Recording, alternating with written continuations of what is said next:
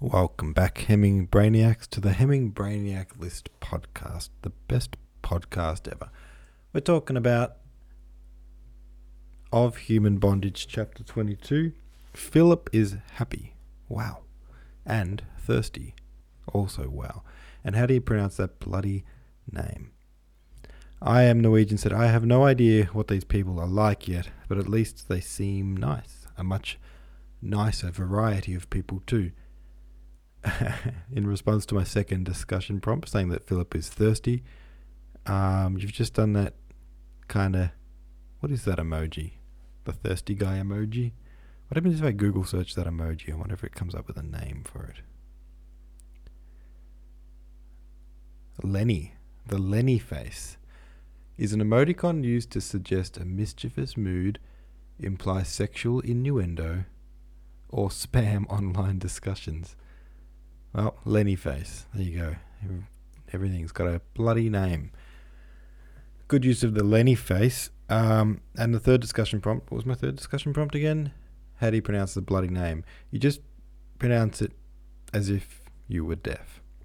Hilarious. I don't say things like I'm deaf. Unless you're talking about one of those German names, then I have no idea. The name I was trying to pronounce was the one that was like Cecily or something like that. I can't remember. Laura Weistitch said, they do seem like interesting people. I'm looking forward to hearing more about them. I love that Philip has never been around girls before. He's literally never had a conversation with a girl. That's pretty crazy to think, because he's like pretty much a young man and he's never even had a conversation with a girl. Wouldn't he be like extremely shy if that was the case? He doesn't seem too shy. Entrapper said, yeah, that name threw me too. Professor Google to the rescue. Oh, very nice. Hopefully that link works. Here we go. Cecily.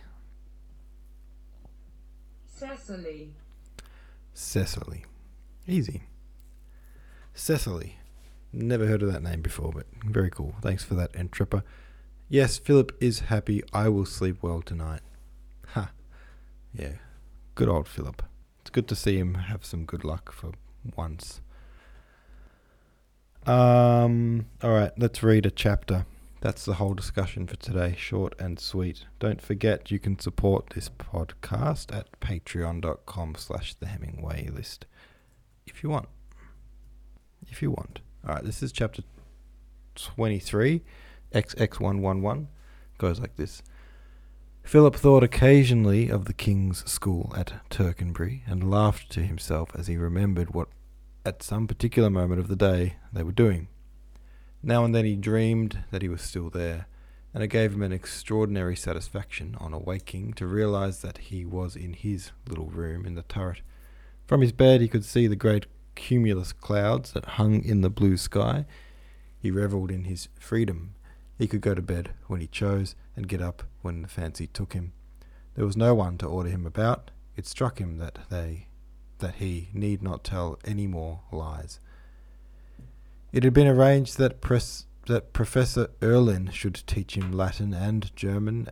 A Frenchman came every day to give him lessons in French, and the Frau Professor had recommended for mathematics an Englishman who was taking a philological degree at the university. This was a man named Wharton. Philip went to him every morning. He lived in one room on the top floor of a shabby house.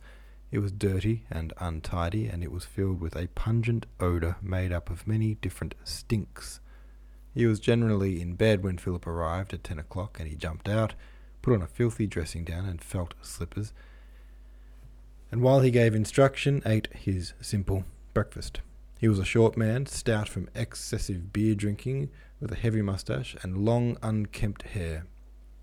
He had been in Germany for 5 years and was become very Teutonic. Teutonic? What on earth does Teutonic mean? Teutonic. Relating to the Teutons. Well, that doesn't bloody help.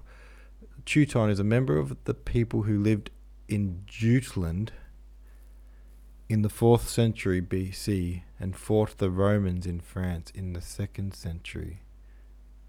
Alright. I still don't know what that means.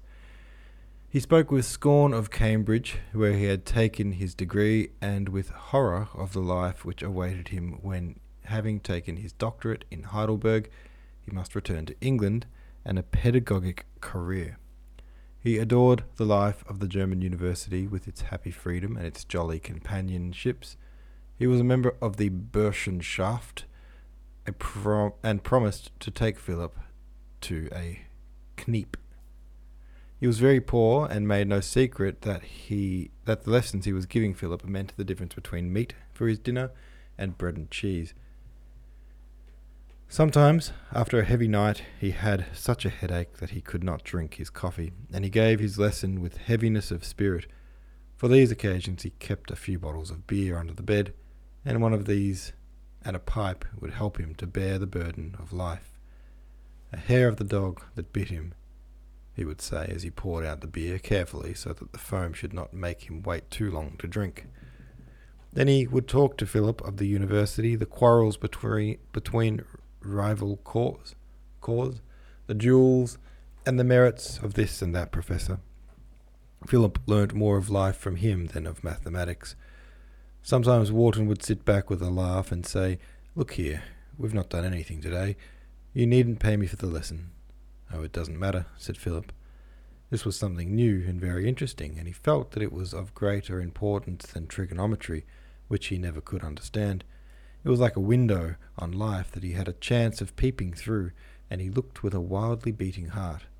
No, you can keep your dirty money," said Wharton. "But how about your dinner?" said Philip with a smile, for he knew exactly how his master's finances stood. Wharton had even asked him to pay him the 2 shillings which the lesson cost once a week, rather than once a month, since it made things less complicated. "Oh, never mind my dinner.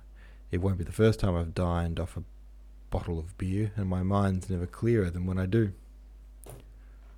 He dived under the bed. The sheets were grey with want of washing, and fished out another bottle. Philip was young and did not know the good things of life, refused to share it with him, so he drank alone. "How long are you going to stay here?" asked Wharton. Both he and Philip had given up with relief the pretence of mathematics. "Oh, I don't know, I suppose about a year. Then my people want me to go to Oxford." Wharton gave a contemptuous shrug of the shoulders. It was a new experience for Philip to learn that there were persons who did not look upon that seat of learning with awe. "What do you want to go there for? You'll only be a glorified schoolboy. Why don't you matriculate here? A year's no good. Spend 5 years here. You know, there are 2 good things in life: freedom of thought and freedom of action. In France, you get freedom of action. You can do what you like and nobody bothers, but you must think like everybody else. In Germany, you must do what everybody else does, but you may think as you choose. They are both very good things. I personally prefer freedom of thought, but in England you get neither. You're ground down by convention. You can't think as you like, and you can't act as you like. That's because it's a democratic nation. I expect America's worse." He leaned back cautiously, for the chair on which he sat had a rickety leg, and it was disconcerting when a rhetorical flourish was interrupted by a sudden fall to the floor. "I ought to go back to England this year, but if I can scrape together enough to keep body and soul on speaking terms, I shall stay another 12 months. But then I shall have to go. And I must leave all this." He waved his arm around the dirty garret, with its unmade bed, the clothes lying on the floor, a row of empty beer bottles against the wall, piles of unbound ragged books in every corner, "for some provincial university where I shall try and get a chair of philology. And I shall play tennis and go to tea parties."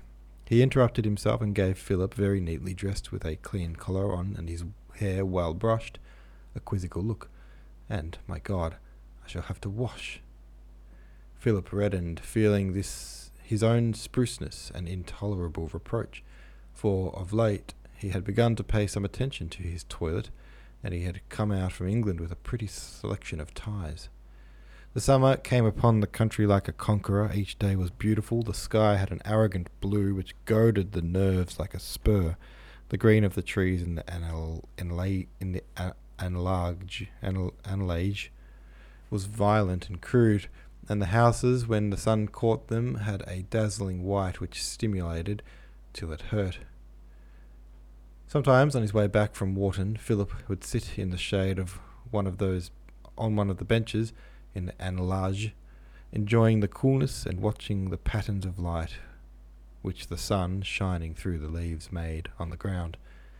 His soul danced with delight as gaily as the sunbeams. He revelled in those moments of idleness stolen from his work. Sometimes he sauntered through the streets of the old town. He looked with awe at the students of the course, their cheeks gashed and red, who swaggered about in their coloured caps. In the afternoons he wandered about the hills with the girls in the Frau Professor's house, and sometimes they went up the river and had tea in a leafy beer garden. In the evenings they walked round and round the Stadtgarten, listening to the band. Philip soon learned the various interests of the household. Fraulein Thekla, the professor's elder daughter, was engaged to a man in England who had spent 12 months in the house to learn German, and their marriage was to take place at the end of the year.